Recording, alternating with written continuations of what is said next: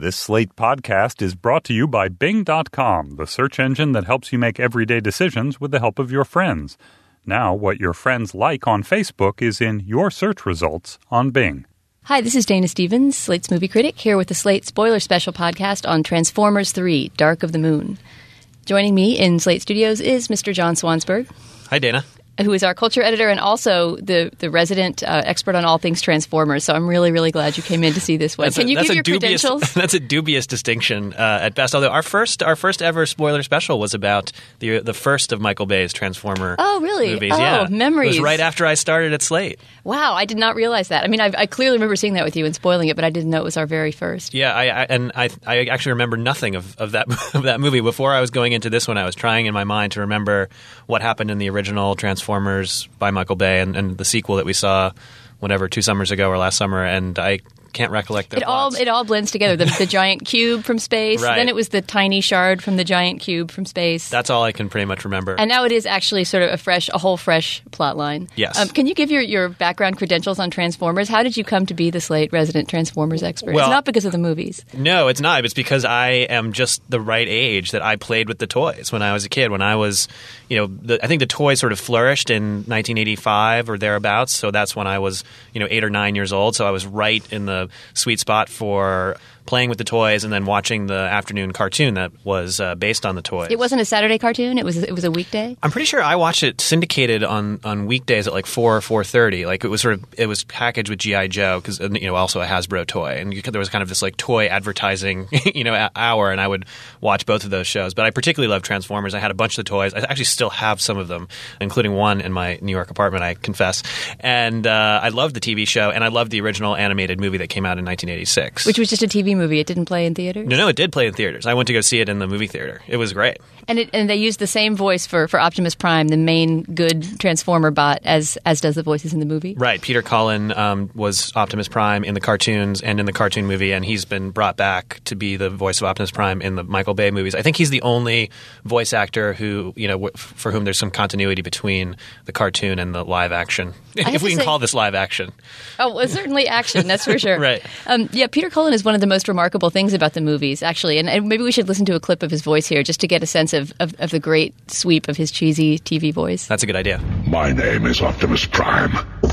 We are autonomous robotic organisms from the planet Cybertron. Now, if only Michael Bay had been able to stick with that tone, that precise tone, the sort of I don't know what to call it, the sort of faux manly, fakey. It's like a little boy's idea of a good, strong man, right? Yeah, the Peter absolutely. Cullen voice. And there could be something really fun and sweet about these movies if he was able to stick with that tone. But the problem with these movies, and getting worse with each one, I think, is that he can't seem to stick with any tone. Oh, my God, no. I mean, there are two registers in this movie, and in all three movies, but particularly I think in this one, and they just are at odds. There's a storyline involving the fight between the Autobots and the Decepticons, the two types of Transformer robots. Basically, the good bots and the bad bots, right? And then there's the sort of human subplot, and it's starring this character, Sam Witwicky, the character played by Shia LaBeouf, and he is just getting more annoying with each passing picture. And I think the humor that they're trying to cultivate in the human scenes just falls flat. I mean, each joke is worse than the last, at least to me. They all were complete duds, and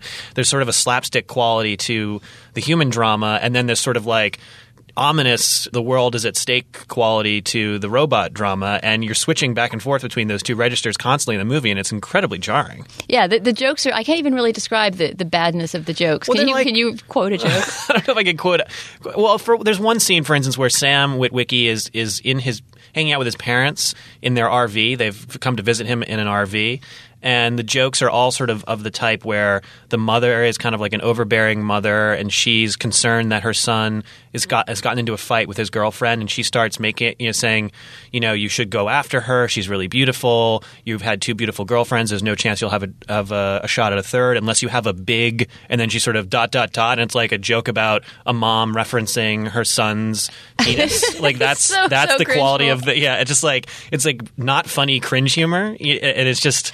But then you have to imagine, then you cut to a scene where there's just this surging patriotic music and a slow motion torn flag waving in the breeze as robots battle it out mythically in front of the flag. Right, like 2 seconds after the like failed penis mom joke. It's just it doesn't work. I know some critics out there are sort of saying that this actually achieves sort of like the vision of Michael Bay that you see in Team America. You know, that Right. it's almost like Michael Bay satirizing himself, and I so wanted that to be the case. It is certainly true that his Baroque excesses have gotten so extreme that it's hard to imagine it getting any more absurd, but that didn't keep the movie from being boring. No, it didn't. I was looking at my watch consistently through the second. It's 2 hours and 35 minutes long. Feels or like something 4. that. Yeah, I mean, as you noted when we were walking out, the climactic action scene, which you might imagine in a 2.5-hour movie would take up the last, 30 minutes, actually feels like it takes up the last 90 minutes. It's like the climactic fight just goes on and on and on. And it's just, I mean, some of it is sort of fun to watch, but it's just at a certain point, you're just like, all right, let's resolve this, guys. We know the Autobots are going to win, and it's just a matter of how they're going to achieve it.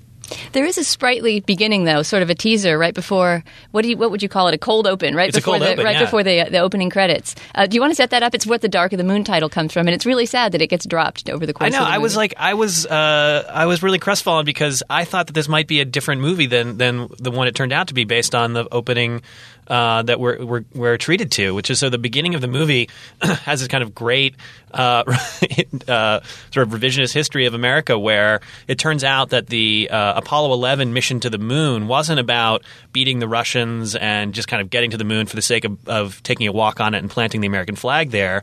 Rather, NASA has sort of figured out that a alien craft, turns out to be a transformer alien craft, has crashed on the moon, and we sent the astronauts to the moon in order to sort of check out this alien landing. And so there's this great scene where we see the Apollo 11 landing craft kind of getting on the moon. With real Walter Cronkite footage, right? Real with Cronkite some footage. real astronaut footage. Exactly, like sort of splicing in. There's some great sort of splicing in of historical footage. There's footage of Kennedy as well and Nixon.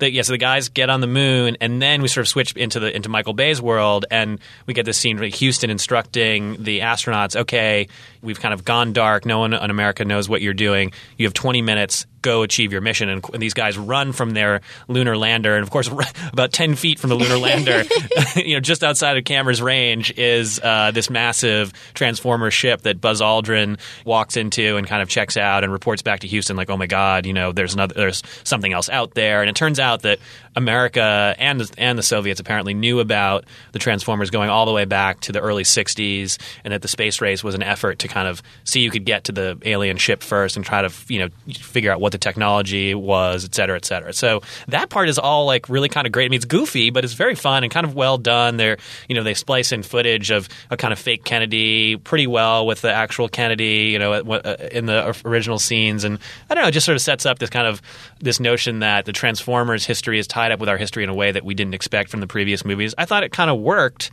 And then that happens. Then there's the Transformers logo comes up on the screen, sort of standard credit opening, and then Sam Witwicky. And, right. And we're just like back in this, this world of. Isn't the very first thing we see in the world after the credits just in very close up the ass of Rosie Huntington Whiteley? Exactly. The first shot is the ass of the new love interest, the Megan Fox replacement. The Megan Fox replacement. She's walking up the stairs of her apartment to Sam in like his shirt and like a pair of underwear, and like it's a very tight like fisheye shot of her butt. Yeah, so anytime we see Carly, which is the new love interest name, basically the camera sort of goes into soft focus, almost like high-tech Vaseline on the lens kind of mode. Yeah. And, she's standing on top of some wreckage with her hair blowing in the wind or something like that. She actually makes Megan Fox's character in the first two look sort of complex because remember how Megan Fox was kind of a gearhead and she was into fixing motorcycles and she had this kind of tough girl side or whatever. That's a heck of a lot more character than this girl is given. Carly is like a diplomat that Sam Witwicky met after Obama gave him a medal for his work in the previous movie, Saving the World. And another thing that's set up and then never carried through on that we both wanted to see carried through on is that Sam Witwicky's kind of a jerk in the opening. Yeah. The scene where Obama gives him this medal, right, and he's kind of preening over it and parading around, shoving it in people's face and stuff. And the idea that it's kind of gone to his head that he saved the world from alien invasion twice would have been a promising beginning, but that sort of gets dropped too, or essentially the movie just accepts, okay, he is a jerk, but he's your protagonist, like him anyway. Deal with it. Yeah, it's true. That could have been a kind of funny side plot that, here's a kid who has saved the world twice, and he knows it, but he can't brag about it. Like, that's a kind of interesting predicament to be in, and the movie could have toyed with that more, but it just sets it up in the beginning. He's struggling to get a job. He can't put on his resume, went to Egypt and fought off invasion by Decepticon forces. So instead, he's sort of like, I went to college like everybody else, and he can't get a job. But then that plot, like so many other plot strands, are just sort of lost in the wreckage that's created by the fight between the Autobots and the Decepticons. One that's thankfully lost, I think, is everything involving John Malkovich and his company that Shia LaBeouf eventually goes to work for. So John Malkovich has this really over-the-top cameo as this guy who runs some kind of tech company. Right. And Ken Jeong works at the company. Is that how you say his name? I think so, yeah. And has a really, really embarrassing comic cameo, too. And just that story is going nowhere. So the scene when Ken Jeong gets shoved out a window and goes splat on the sidewalk was sort of a relief. And then John Malkovich essentially disappears from the story, too. Yeah, completely unclear to me why they bothered even having that subplot. The Ken Jeong character, I guess, is supposed to tip off Sam Witwicky to what's going on, like the sort of state of affairs between the Autobots and the Decepticons, but you could have done that in a completely different fashion and without subjecting us to a series of kind of like 14-year-old homophobic jokes. I mean, that's like another example of the kind of humor we have is like Ken Jeong and Shia LaBeouf having what looks to be a tryst in a bathroom stall when in fact they're fighting. It's silly. It's really fratty. It's really fratty and frat humor. And just not funny and just pathetic. So there's also John Turturro as a guy who's written a best-selling book exposing the robot wars, right? The secrets behind the robot wars. There's also, God knows what else, Patrick Dempsey as the boss of the sexy girlfriend. Right. Who presents her with a $200,000 car, which the instant he gives it to her, he's a bad guy, and that's a bad guy Decepticon Transformer car. I mean, at some point, he's going to transform and trap the girl. Right. He sort of plays like the human liaison to the Decepticons. He's like the Decepticon point man on Earth. Like the mole, the inside guy for the human race. But so then what we really have to set up here is in the robot war, we have a new robot who hasn't been in any of the prior movies, who we think at first is one of the good guys, the Autobots, voiced by Leonard Nimoy. Yes, wonderfully. Pretty great voice acting, yeah. And his name is Sentinel Prime. So he, come on, you're the Transformers guy. Talk me through here. So my understanding of how this fits into the mythology is that the Primes, I think, are sort of, if your name has a Prime in it, that means that you are a leader of the Autobots. And Sentinel Prime was Optimus Prime's predecessor, the sort of mentor of Optimus Prime, who is now the leader of the Autobots and the sort of chief do-gooder. Is he the one who was dug up on the moon at the beginning? Yeah, so it turns out that ship that Apollo 11 found was being flown by Sentinel Prime, who kind of landed on the moon and went into some kind of robot torpor and has been there kind of asleep, essentially, since the 60s. And the Decepticon plot is like so rococo that it's not worth describing here. But essentially, the Decepticons trick Optimus Prime into thinking that Sentinel Prime is reviving Sentinel Prime will help them fight the Decepticons. When in fact, it turns out, this is a big spoiler, by the way, that Sentinel Prime, before leaving Cybertron, the home planet of both sides in the robot war, he decided to switch sides from the Autobots to Decepticons. He decided that the only way to save Cybertron, which is in the civil... Was to destroy it. He's the Robert McNamara of robots. Exactly. Robert McNamara, by the way, is quietly in this movie, in that opening sequence. Not the Robert McNamara, obviously, but the Buzz Aldrin is in the movie. Buzz Aldrin is, yeah, and they have some actor playing McNamara at one point. It sort of surprises me, by the way, sidebar, that Buzz Aldrin would appear in a movie that has that posits any sort of moon landing conspiracy theory. I know. It was very game of him, but surprising. I don't know. It was kind of fun to see him show up, I suppose. Anyway, so the Leonard Nimoy robot, Sentinel Prime, has switched sides, but Optimus Prime doesn't know that. So Optimus goes up to the moon. They retrieve the Sentinel Prime robot body, bring him back to Earth, and Optimus Prime produces from his innards the Matrix, which is like this thing. The Matrix of Leadership. The Matrix of Leadership. Sorry, the Matrix of Leadership, which I guess all Autobot leaders carry within them. And this is from the old show, the Matrix. This is from the original movie, the original animated movie, centered on the Matrix of Leadership and the passing of the Matrix of Leadership, because in the original '86 animated movie, Optimus Prime actually gets killed, and the next Autobot leader has to sort of accept the Matrix of Leadership. Anyway, so in this instance, Optimus uses the Matrix of Leadership to kind of revivify Sentinel Prime. I like the scene where they're tossing it back and forth like a hot potato. The two Prime leaders trying to decide who's going to be in charge. No, you. No, I couldn't. You take the Matrix of Leadership. Right. Well, this is one of many things that doesn't make sense, right? So Optimus Prime says, here, Sentinel, you should take the Matrix of Leadership. You were my mentor. You taught me everything I know.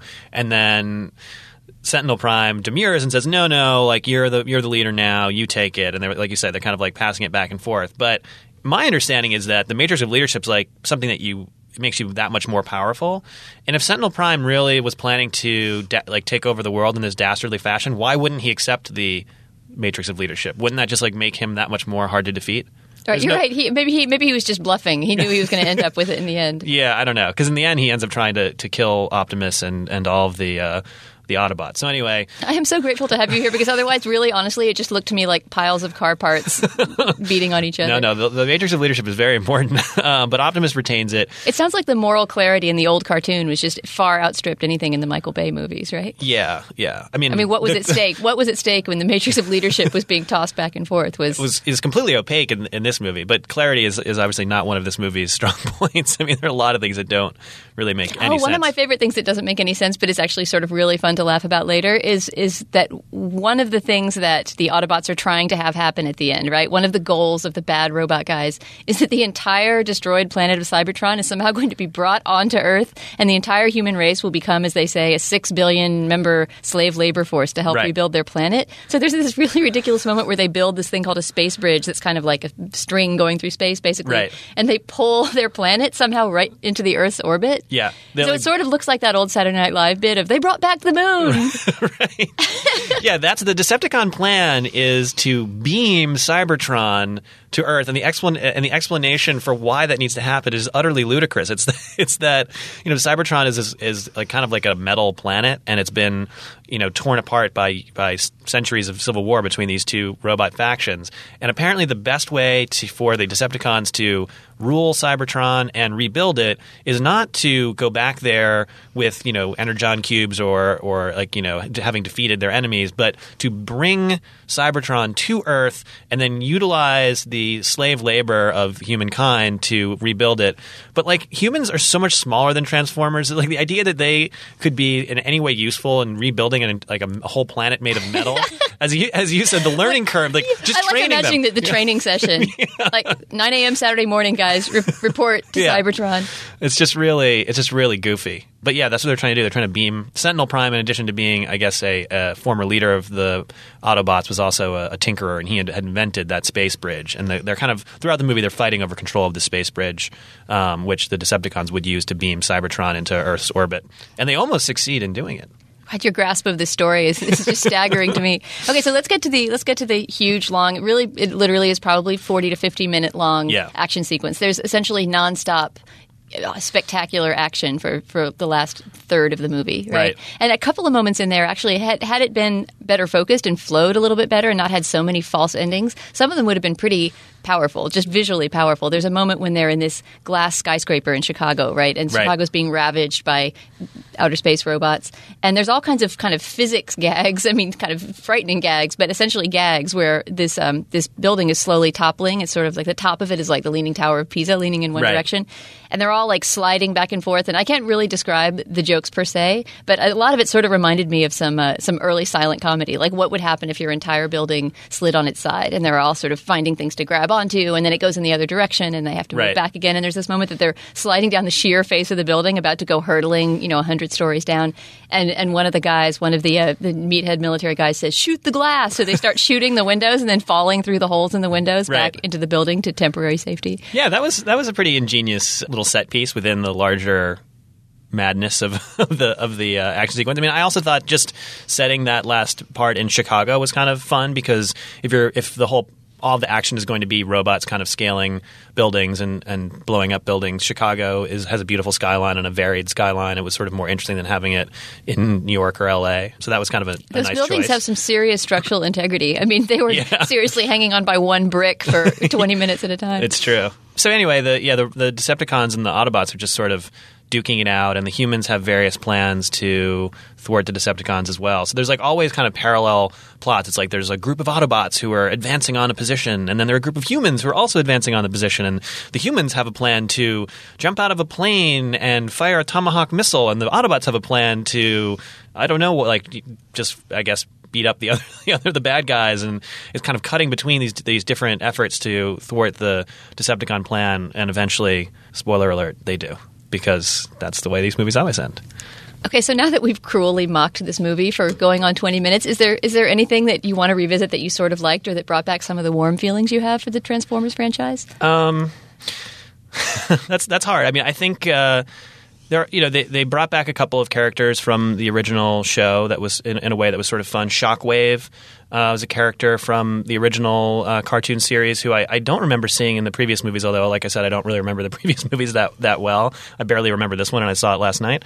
But he was a character in the original cartoon who was sort of this milquetoast guy who kind of manned the Transformer version of the tractor beam or the transport beam, and here he kind of shows up as more of a badass kind of robot. It's sort of fun to see him and hear his voice, but he wasn't. I don't know. It wasn't that exciting. But so he was like the Scotty of the. He was like the Scotty of the original cartoon, and in this movie he's kind of.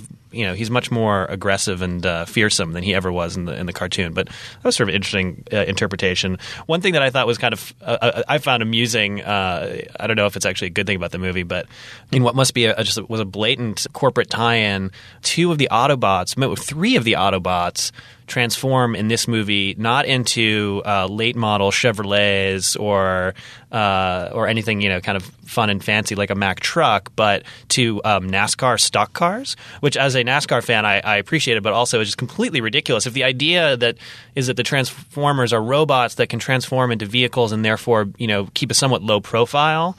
The idea that the car you would transform into is a corporate logo encrusted stock car, and there's Dale Earnhardt Jr., Jimmy Johnson, and Juan Pablo Montoya's cars are all represented. It was just like really, really goofy piece of product placement, but also one that it was so brazen that I kind of had to chuckle at. Hiding in plain sight, man. It's genius. Yeah, I guess. Oh, and one other thing that I thought was really funny, and this is in the very beginning, was that the idea at the beginning of the movie, the Transformers, the Autobots are allied to the U.S. government, and in the Decepticons, at least at first in the movie, are lying low and they're not a problem. So the movie posits that the Autobots keep busy during moments of Decepticons being out of the way by going around and like doing the U.S. government's bidding. So there's this hilarious scene where 5 Autobots cars kind of like are disguised as the vehicles belonging to a like Middle East dictator, and they like kind of blast through a security gate and blow up a like illegal Mideast nuclear site.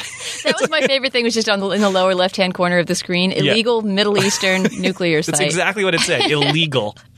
And so might as well have just said bad guy depot or something like that. Iranian bad guy depot. So that's kind of what the Autobots do, absent any Megatron machinations. So I thought that was kind of... They're just free-roaming do-gooders in the free roaming do-gooders, yeah. So I thought that was kind of amusing. What about you? I can't really say that there were a lot of saving graces, but I guess I was somewhat the sheer brazen length of that last action sequence. I mean, it's not enjoyment exactly; it's more an awe, a profound awe at Michael Bay's absolute dominance of this big Hollywood bullshit blockbuster genre, right? I mean, nobody is willing to be as brazen as him. He doesn't have the pretense to artistry that a James Cameron does. He doesn't have the campiness, I don't think, that Paul Verhoeven or I think Roland Emmerich does. Definitely he's just out there doing it without irony, without talent, without skill, but with just enormous cojones. Yeah, you kind of have to tip your hat to that. And you liked the Lincoln Memorial scene. Oh, the Lincoln Memorial. Yes, actually, that was a funny moment. And if there was more stuff like that, it would be great. Remember how we loved in the very first Transformers movie? I think it was the first, where all the bad guys, or was it the good guys? They were hanging out on top of the Hoover Dam. It was all the good guys. It was all the good guys, yeah. And before the final action sequence, they rallied. And because they're so big and mythical, they said, hey, let's meet on the Hoover Dam. Right. And nothing in particular happened. They just had a strategy meeting there, and it was awesome. So the equivalent of that in this movie is that there's a moment that the bad guys meet all at the Lincoln Memorial in D.C., right? And just for the sheer pleasure of it, Megatron, the head of the bad guys, blows Lincoln out of his seat, right, with some kind of outer space machine gun, and just plonks himself right down in the marble chair and sits there. It's a really funny visual gag. And it's like that's something where it makes you sort of sad, right? Because there could be more campy fun like that in these movies. It would be so easy to make a fun action movie that also had more moments like that. Like 2012. I mean, 2012, I thought accomplished that beautifully, right? Yeah. It had spectacle and it had, awe and grandeur and the end of the world, but it was funny as hell, and it was full of iconic, whether it was a landmark, geographic landmark, whatever. Right. It was just full of moments when those things got either smashed, blown to bits, triumphantly ascended, you name it. Right. And this movie's sense of humor is sort of, it's like bad 14-year-old boy humor, and there's very few moments like the Lincoln Memorial scene where it's just kind of fun. John, thank you so much for making this way more bearable than it would have been otherwise. And if there's a Transformers 4, please, I'm gonna build a space bridge and haul you in like You're Cybertron. You're gonna need it. But I guess I'll show up again. This was fun. Our producer is Krishnan Vasudevan, and the executive producer of Slate Podcast is Andy Bowers. For Slate.com, I'm Dana Stevens.